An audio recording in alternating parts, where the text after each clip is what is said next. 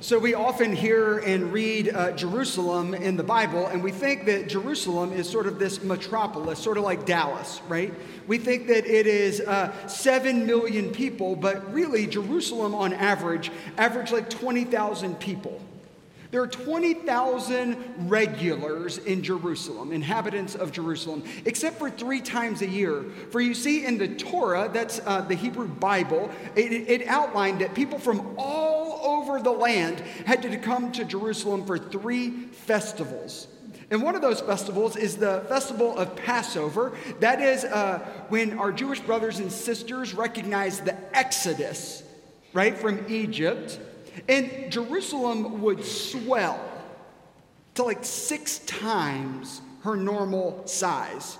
So I want you to look around this morning and really look around, and you might see some empty pews or some gaps in pews around you. This is what it was normally like in Jerusalem. And then the Passover would happen, and it was like this. I want everyone to scoot towards the middle aisle. No, I'm so serious. We're going to do it. Everyone scoot towards the center aisle. Everyone over. Do I really have to come and instruct us? Humphreys, I need you to come all the way over to the center. Yep. Transepts, I can see you. We're going to do it too. Thank you so much.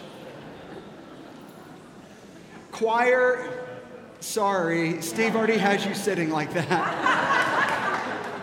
Can y'all move to the center aisle? No? You're not going to move to the center aisle. This is really helpful, especially in our passage that we're about to read. If I would have asked you a few moments ago who your neighbor was, you would have probably given me the name of the person sitting right next to you. If I asked you right this second who your neighbor is, who's not your neighbor right this second? Who could you not include if I asked you who your neighbor was? It'd be really difficult. This is what we need to know. Our passage today is on the Monday of Holy Week. You may have heard of Holy Week. Jesus came into Jerusalem. He sent his disciples to get a colt that was tied up. And Jesus said to his disciples, go, you will find a colt there tied. Tell the master that I am in need of it. And the disciples went to the people who had the colt and said, the Lord is in need of the colt. And you know what they did? They gave Jesus the colt. And Jesus got on that colt and he rode it through the southern gate of Jerusalem. And people lined the streets, and they had palm branches. And do you know what they said?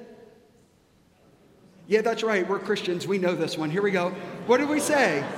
Hosanna in the highest. It's known as Palm Sunday. Jesus rides in on Palm Sunday to waving palm branches. Then he spends the night with his disciples in Bethany. He comes in on Monday morning. And he goes right to the temple. And do you know what he does? He's asked by the Pharisees and the Sadducees. These are the religious elite. These are the folks who have been entrusted with all the right answers. They start asking him questions to trap him. And then Jesus answers their questions, and they can't trap him. And then he goes to the tables just outside the temple, where they exchanged money for sacrifices, for animal sacrifices. And what does Jesus do at those tables? That's right. We're getting good at this. He flips them over. And he says, my house shall be a house of worship. Just after he flips over the tables, the Sadducees and the Pharisees and the chief priests in their fancy robes and the scribes, do we know who the scribes are? Who are the scribes? The lawyers. Y'all say that like I said something wrong. I don't mean that derogatorily. I really don't. The scribes are those who write and interpret the law. The lawyers are all pressed in. Jerusalem has 150,000 people. They can't move. And they ask him this question. I'm going to read it out of the 22nd chapter of Matthew. When the Pharisees heard that he had silenced the Sadducees, they gathered together, and one of them, a lawyer, asked him a question to test him. Teacher, which commandment in the law is the greatest? And Jesus said to him, you shall love the Lord your God with all of your heart, with all of your soul, and with all of your mind. This is the greatest and the first commandment. And the second is like it. You shall love your neighbor as yourself. On these two commandments hang all of the law and all of the prophets. Friends, this is the word of our Lord. Thanks be to God. Jerusalem's packed. It's like a carnival. People were celebrating in the streets. People were selling their goods. You could barely move. They were trying to catch Jesus in asking him really theologically sound questions. They wanted to trap him in his own words. And so the religious elite, those who had influence over almost all of society, the priests and the lawyers, those who wrote and enforced the law, crowded in around him. And they asked him, what is the greatest commandment? What we have to remember is the same section of Torah that tells all of the people to be in Jerusalem for Passover is the same section of Torah in which Jesus recites to them. It comes from Deuteronomy, the 6th chapter. Love the Lord your God with all your heart, with all your soul, and with all your mind. We need to remember these people would have spent lots of time in the synagogue. And we have to remember that this portion of Deuteronomy is actually the beginning of every synagogue worship service. It's called the Shema. If we went to Temple Emmanuel yesterday, our brothers and sisters right down the street, we would have heard their Shabbat service begin this way. O Israel, love the Lord your God with all your heart, with all your soul, and with all your mind. They heard it every single week. And then the second section that Jesus recites back to them comes from the Levitical code, from the 19th chapter of Leviticus. We have to remember, Leviticus is an instruction for how the people of Israel are supposed to live once they have left exile and as they have left slavery and gone into exile. It's a whole list of commandments. And then Jesus says to Moses, oh, and love your neighbor as yourself. Jesus responds to them with the very words that have called them together. And then he says, on these two commandments hang all other commandments. Jesus, I think, is saying to them, it is one thing to know the right answer. Like it is one thing to know the proper response to a question. It's an entirely different thing to allow that response to take on flesh in your life. Raise your hand if you feel like the Pharisees and the Sadducees are being particularly neighborly to Jesus right now. Jesus is saying, you're trying to trap me, and yet these words that you risk your life on are not words that you live by. Which begs the question, does it not? Who is your neighbor? And what does it mean to be neighborly? Who taught you what it meant to be a neighbor? Maybe it was your mom or your dad. Maybe they taught you that when someone new moved into your neighborhood. What happened when someone new moved in next door at your house? What did you do? Really? What did you do? You baked cookies. Thank you, Bruce.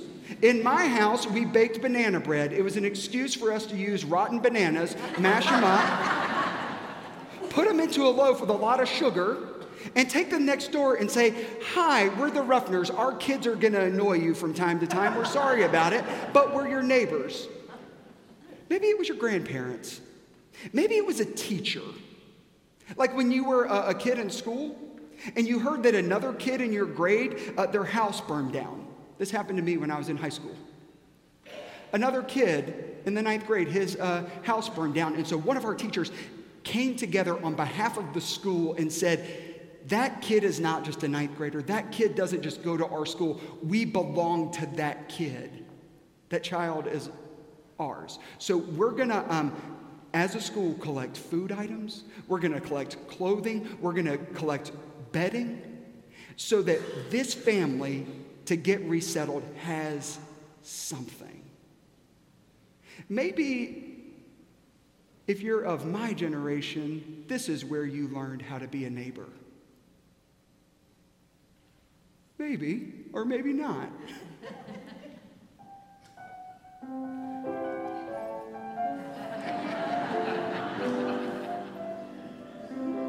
What is that? Mr. Rogers is making a comeback. Rightfully so, we need him. On Thursday this week, I watched an hour and a half of Mr. Rogers clips. It maybe was one of the most powerful moments of my week because what I came to recognize in my adulthood is Mr. Rogers helped millions of children and their parents and grandparents who are also watching Mr. Rogers with them realize that we actually belong to one another. We belong to the teacher who comes into the neighborhood. We belong to the architect who stops by Mr. Rogers' house. We belong to the postal worker who's an African American and is invited to take off his socks and shoes and to cool his heels in the same pool as Mr. Rogers in 1969. We belong to one another in the neighborhood. I learned it from Mr. Rogers, I learned it from my parents, but I also learned it from my home church, what it means to be a neighbor. My home church didn't look that different than this gathered crowd this morning. Good Presbyterians doing the best they can to try to raise their family and go to youth group and go to school and come to church when they could. But a small group of them created this organization called ACTS, Area Churches Together Serving. They came together with other churches and they said if we pool our resources, we can make sure that no one in our town will go hungry. ACTS began as a place where folks could come and get a meal. It's a place where they could come get clothing. It was a place that they could come when they were down on their luck and help pay their light bill when they were out of a job. ACTS was and still remains a place that doesn't have an age requirement, so all people can serve, even children. I learned it from my home church in the entire month of July. Because in the month of July, that's when the migrant farm workers would make their way up to Aiken County and pick the peach crop. This is what you need to know. One town in Aiken, South Carolina produces more peaches than the entire state of Georgia combined. Wow. Yeah, that's me being really proud about South Carolina. My home church would come together every Sunday afternoon in the month of July and have a potluck. Because we recognize that these migrant farm workers belong to us. That they were the most vulnerable among us. These were men, mostly men, who had traveled thousands of miles away from their family to make a few dollars that they could send back home and support their families.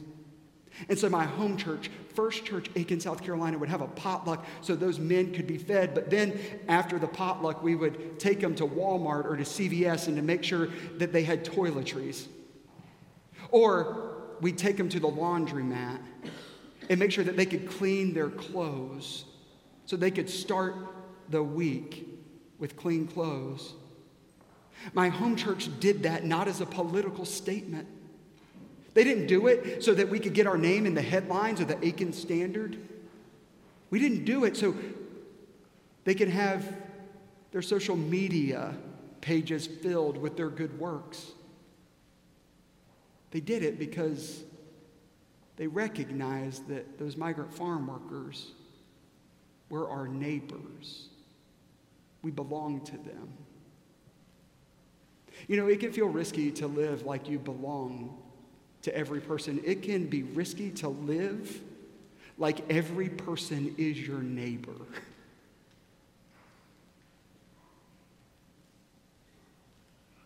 Think about it. Every person that you pass on the street this week in Dallas, Texas, is your neighbor. Even the really annoying person in your office is your neighbor. The family member who you will get together with in 4 weeks at Thanksgiving is your neighbor. But it can be hard to live that way. I think that's why we have to go on global mission trips. We have to get so far outside of our own comfort zones. We have to get so far outside of our structured security so our hearts can be broken open to this truth. Do you know this is a bipartisan understanding? The most conservative church and the most liberal church in America agree that serving is something we should do. Do you know that 1.5 million Americans this year will go on a global mission project? Do you know that represents $2 billion with a B dollars in aid every single year? I think that we have to go on global mission projects so that our world can be expanded, so we can be returned to ourselves. You know, Mother Teresa diagnosed all the world's problems in this way. Mother Teresa said, "We have simply forgotten. We have simply forgotten that we belong to one another." Sometimes we have to get outside of ourselves so the universal can become particular. I'm going to share the most powerful experience of my life of this truth. The church I served right before coming to Preston Hollow was in Atlanta, Georgia. And twice a year, Trinity Church would make a journey to the island of Loganov in Haiti. Loganov was just off the coast of Port-au-Prince, Haiti. And the island of Loganov was one of the most desolate places on the entire planet. It is a volcanic rock. It doesn't have any natural flowing water, no streams, no rivers. It also doesn't have any trees because in order to survive on Loganov, you have to cut down all the trees, take the wood, slow burn it to make it charcoal so that you could have something to sell at the market so you can buy food, which means when the rainy season would come, heavy rains would come and hit the island, and it would wash all the topsoil right off that mountain and cover the reefs surrounding the island. Fish can't live without reefs. And so there were no fish to fish. Twice a year, Trinity Church would go to Loganov to take medical supplies, to work on helping build sustainable water wells, to work on helping to rebuild the topsoil. I'll never forget this group of us, 8 of us, had gotten in the car at 6 o'clock in the morning, one of those Land Cruiser things, and we sat in the back and took a 3-hour drive up the mountain where people had walked from all over the island to see the one physician on the island. We also helped administer vaccines. We checked on water projects, and then we took the 3-hour drive back down to our village. We all needed a chiropractor when we got back. We showered and we walked out of our house. We were going to go get a drink after a long day of work. We were walking right down the middle of this dusty road, having a conversation about our day, when a woman came running from behind a compound wall. And she was yelling, "Help! Help! Help!" voice haunts me even now. All of us froze. We didn't know what to do. Except for one person, Peter. Peter walked over to that woman, and that woman took his hands. And he said, "What can I do to help?" And she dragged him behind that wall. We stood there stunned. We didn't see Peter for 3.5 hours. We didn't see Peter until he walked back into the door. And we said, "What was the emergency?" He said, that woman was a local nurse. There was a woman in labor. There were a lot of complications. And that nurse knew that if she didn't get help,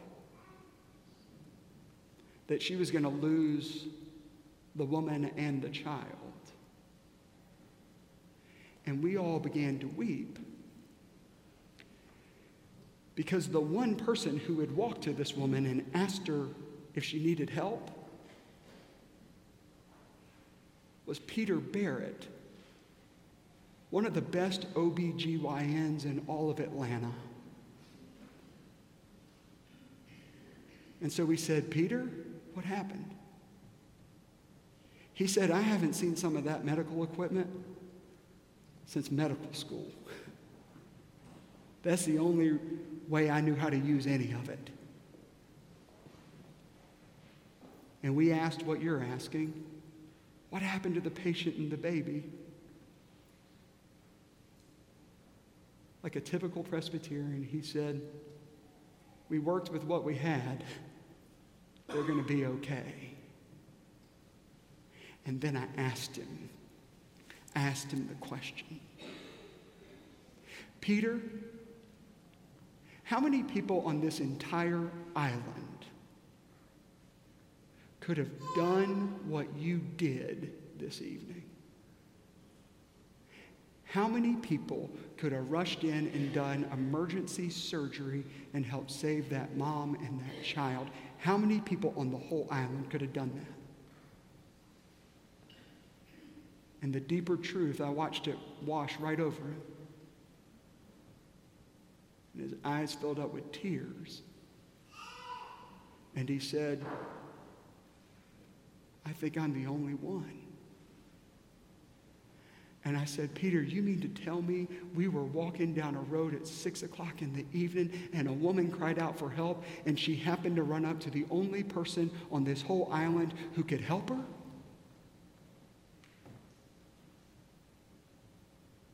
And he said, "Yeah, I guess so."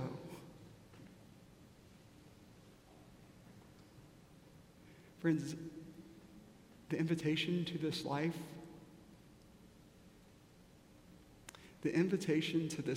and to this faith is to love God with every fiber of your being, with all of your heart, with all of your soul, and with all of your mind, to love God so much that it spills out from your own being and into the lives of your neighbor. I would venture to say that if you have ever been in a place of great need in your life, and I'm looking around this room having sat at some of your bedsides, and this is true, if you have ever been in a moment of great need in your life, someone has been a neighbor to you. They have loved you, cared for you. So the invitation to us is to live it in our lives and in this world. So what is the greatest commandment? They asked him. To love the Lord your God with all your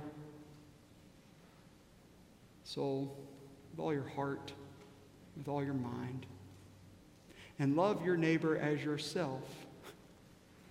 On those two commandments hang all of the laws and all of the prophets. May it be so in our lives. Let us pray. For the way in which this community has taught us how to love, O God, for the ways in which this community has stretched us, encouraged us, walked alongside of us, we give thanks. We pray that we would be a community, O God, that would continue to share your love with the world. For we pray in Christ's holy name. Amen.